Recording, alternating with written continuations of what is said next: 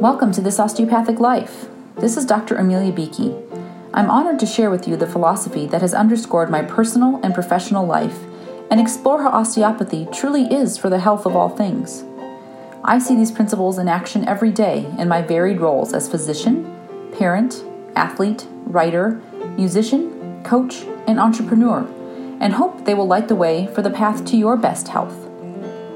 Please note that while I am a physician, this podcast is intended to share general information and encourage discussion about medicine, health, and related subjects.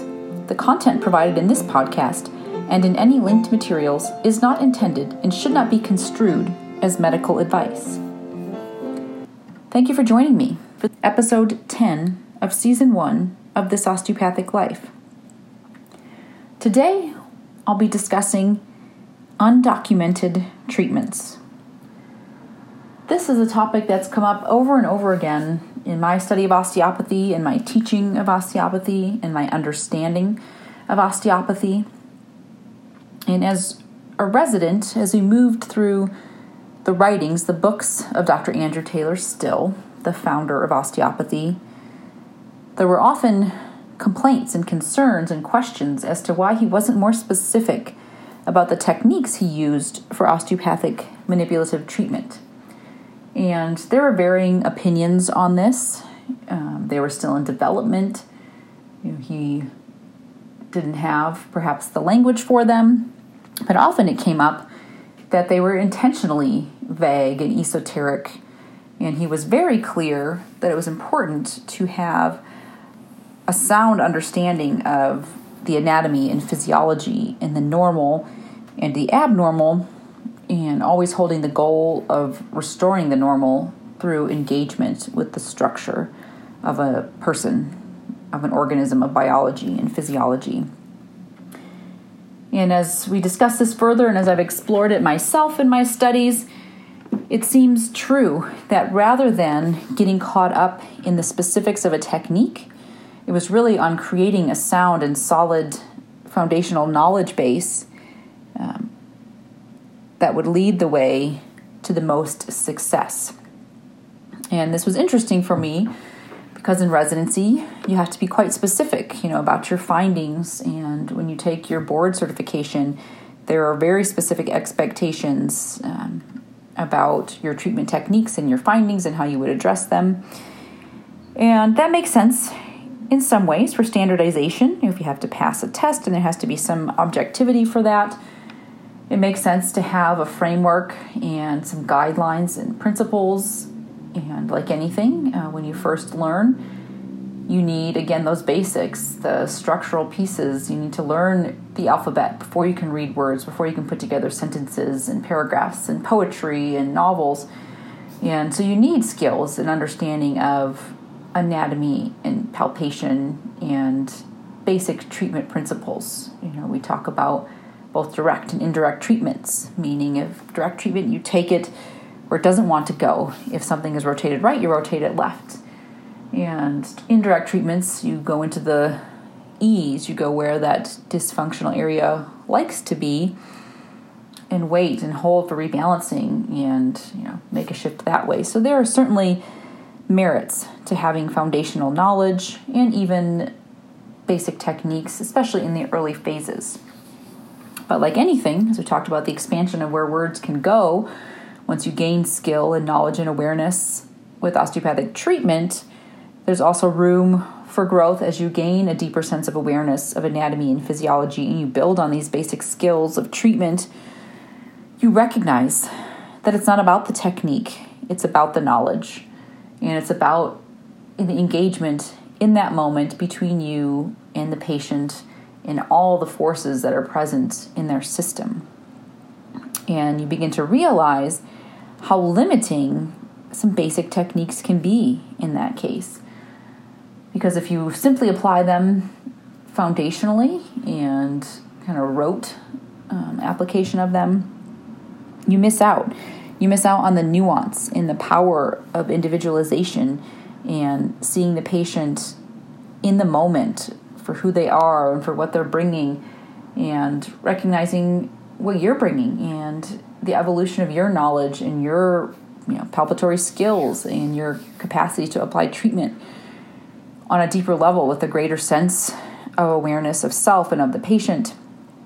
And it's really powerful. And it was a bit of an aha moment for me a couple times. And the first came with a resident I was working with, and to me, in our discussions and in observing him treat patients, seeing the patient before he would treat them and after, and seeing tremendous results, improvements in balance in their system, and the patients would report feeling better. And he often felt like he wasn't getting it. He would relate to us that he would hear what we were saying.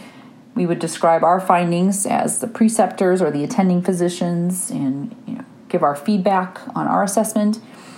But when we would describe it, it wouldn't match what he was feeling. And in some ways that felt like a failure. If he didn't feel what we felt, it was wrong or it was bad or he wasn't adequately engaging with the patient. And it was challenging for me because my assessment of the situation was that he was very much getting it and he was having great results. But perhaps we weren't speaking the same language. And it came from this resident years later in the recommendation of a book by Alan Watts called The Wisdom of Insecurity.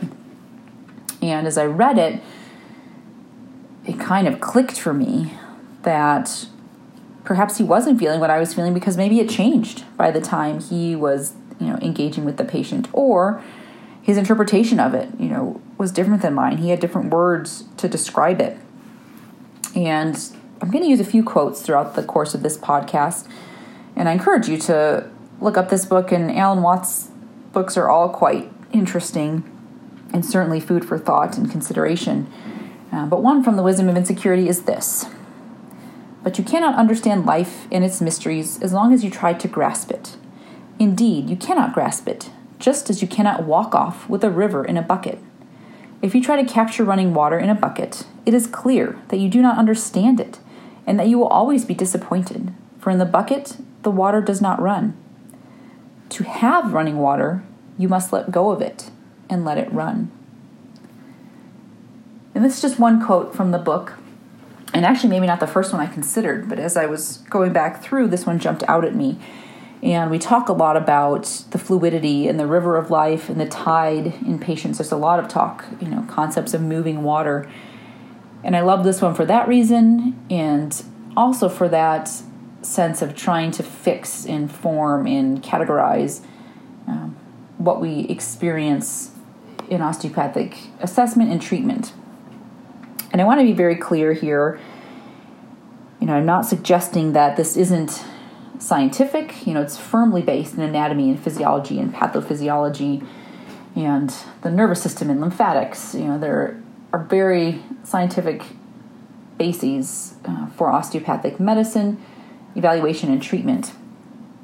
At the same time, the reason it exists was to challenge, again, the normal and where straight science fell short, where it was so fixed in these systems and data, even in that time of the Civil War when osteopathy came to be, that it missed out on some of those individual nuances that mattered, that had a strong influence on the outcomes for the patient and the means by which the physician could engage with them to have a positive impact. And this was so huge for me, considering the experience with this resident, saying, yes, this was what was happening. And it helped him in that same way. It wasn't that any of us were right or wrong in our assessment. We might have had different words, or there's so much fluidity to what's happening. By the time one person puts their hands on a patient, makes an assessment, explains their assessment, and the next person goes to evaluate for themselves, it might have shifted. Or they might just experience it in a different way because of who they are or where they are. And that can be as opportunistic as it can be overwhelming and challenging, because with the scientific aspect of medicine, we like data and we like straight answers. We're expected to have A, B, C, or D as the right answer, and sometimes it doesn't fit into that box. And that can be frustrating, and it can be hard, to prove and put straight data behind. And it's important to seek some meaningful objective measures, as we go forth and explain and, justify ourselves in the medical community. But it can also be a huge gift, especially, for patients who feel like they've done all of those things. They've gotten all the labs and the tests, and it's not explaining what's quote unquote wrong with them, why they don't feel the full health they know they could express. And it allows for some nuance. And I think we have opportunity to treat that as the gift that it is. And I put this to the test myself when I was invited to lecture at OMED, a national conference, and it was about student athletes and using OMT to address some common injuries. And so I gave a pretty straightforward basic lecture looking at some anatomy, some common injuries that happen for young athletes. And then we came to the treatment portion, and it was a workshop, so it's a breakout, hands-on session, and I had table trainers with me, my colleagues who are well-versed in osteopathic manipulative treatment.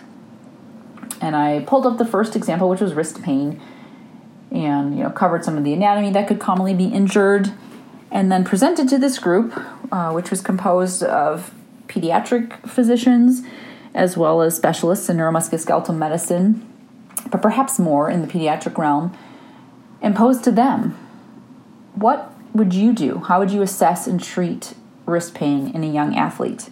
And I didn't give them a framework. I didn't give them a treatment technique. I didn't give them much direction at all other than think about what anatomy might be influenced and think about what you would do to help take that deranged anatomy and physiology and return it to normal. And to be honest, everybody kind of freaked out during that first breakout session. The director who invited me to that course also, kind of came up and said, are you not going to give them a technique? And I said, no, we're going to wait and see what happens. And so we all walked around, the table trainers, and gave them some prompts. Here's a way you would palpate. Here's how you might hold the wrist. Think back to your time in osteopathic manipulative medicine lab in medical school. Did you ever engage with the upper extremity there? Or what techniques do you remember? Could you apply those, to the wrist? Maybe you learned them for the back and you remember those. What principles could you apply to the wrist? And they started to play around with it. They took each other's hands and, tried some treatments and gave each other feedback. And you could slowly start to see these kind of lights turn on. Oh, I do remember this. We used this compression technique. Oh, we learned it with traction. Some of these folks were classmates. Some came from different schools, so they brought different tools and philosophies and treatment styles to each other. And so they began to practice. And then we moved on, and we looked at, pain in the lower extremity, injury to the lower extremity. And they got a little more creative that time. They knew they weren't going to be spoon-fed techniques, and so they took it upon themselves and started, that process. And they had the resources of the table trainers in the room, to give feedback and, give some suggestions. But they started to remember, and then they weren't beholden to following a protocol and, getting stuck. If they knew there were 10 steps and they couldn't remember steps 6 and 7, maybe they wouldn't try anything at all. But if they had some basic principles, they understand the anatomy of the wrist or of the knee, and they could think about some common injuries that might happen for an athlete and what damage or restrictions that might cause in those joints. And then they could think, what are some mechanical ways I could help return that to normal, bring better balance to the system, take away some of the stress. And they were empowered. They were able to take away from that a sense of capability. And it wasn't because this person just taught me something new and I think I can remember that. It's, oh yeah, I was taught that, 5 or 10 or 20 years ago, and it's still there. That knowledge base is still there, and the familiarity is still there, and I'm a competent physician. And if I can think about this anatomy, with those cadavers I dissected back in medical school, and remember some of those basic techniques I learned and begin to apply those principles in a way that applies to this patient in front of me right now, I have a greater chance of success. Recipes are great, but if you don't have the recipe in front of you and you're not confident in remembering the quantities, you're probably not going to bake the cake. You might seek another recipe, or you might, just not have one for that day. But if it's a basic concept, putting together a fruit salad where you have an idea that I want to combine these different flavors, you can do that, you're more likely to follow through. And to be clear, I'm not simplifying osteopathic manipulative treatment down to the composition of a bowl of melon and grapes. I'm just trying to liken it to the freedom of having basic principles that can be guidelines, but aren't so stringent that if you don't follow them to a T, you're going to mess it up, or that you won't even try. I think within this, it's also really helpful to consider those personal perceptions, and styles in treatment are very different person to person. And I found that in my training. I went to a very biomechanical school, and I didn't perceive or engage with the system very biomechanically. And I understood the biomechanics and the anatomy and the physiology, but I felt things in a more kind of fluid level, and that's how I would engage with treatment. And again, initially I thought, maybe this is wrong. I don't necessarily apply the treatment in the way that my initial trainers were. And then once I met others who on the path and how they treated, I could see, okay, there are different ways to do this. We're all operating from the same base understanding, scientific knowledge, philosophy, but there's room for some creativity, some nuance in the application of treatment. I think it's also important to note the layers that are involved and the constant changing that's happening, especially with patients. When we see them in that moment, where they are at that time, with all the stressors and successes of that week and that month and that time in their lives. And treatment might be very different, 1 month or year to the next, based on where they are and what life experiences and exposures they've had. And being free to kind of move between treatment styles. And even in that moment, you might be applying treatment to an area of dysfunction in someone's body, and you get feedback right then and there. This isn't working. And being able to draw on that and adjust and adapt. And it might not be abandoning that whole treatment style, but just shifting a bit within it. So I think that freedom is there. And I do think this was a gift from Dr. Still in a lot of ways, encouraging us again to operate from a strong knowledge base, but recognize that it was up to us to continue to evolve our knowledge and skill application. And I think too, in assessing his own lifetime and the evolutions in medicine, he likely anticipated, if it changed this much in my lifetime, it's probably going to change a whole lot, going forward. And what limitation would there be on writing down specifics? Would it fix that dogma, that paradigm, in a way that didn't allow for growth and evolution? And a couple quotes here that I think support that. These are from A.T. Still. Remember, none but a thoroughly skilled hand, with a cultivated touch, guided by an educated brain, should deal with the delicate structure of the human body. And so it's mandating that we be highly trained and skilled and experienced in learning before we attempt to engage. So it's not that anyone should try this at home, but it's acknowledging that you've accepted this training as a physician and you have that experience, and we should utilize that, to the best success of our patients. Another that I found, which was new to me, actually, at least I hadn't remembered it in the upfront of my brain, from A.T. Still, was this. My father was a progressive farmer and was always ready to lay aside an old plow if he could replace it with one better constructed for its work. All through life, I have ever been ready to buy a better plow. And I think, as I've said in previous episodes, that's the true challenge, from Dr. Still to future generations of osteopaths, is to continue to challenge what's available, to challenge the norm, to do better than what exists, to do so from a grounded scientific place, but to recognize that our responsibility is really to improve upon what exists.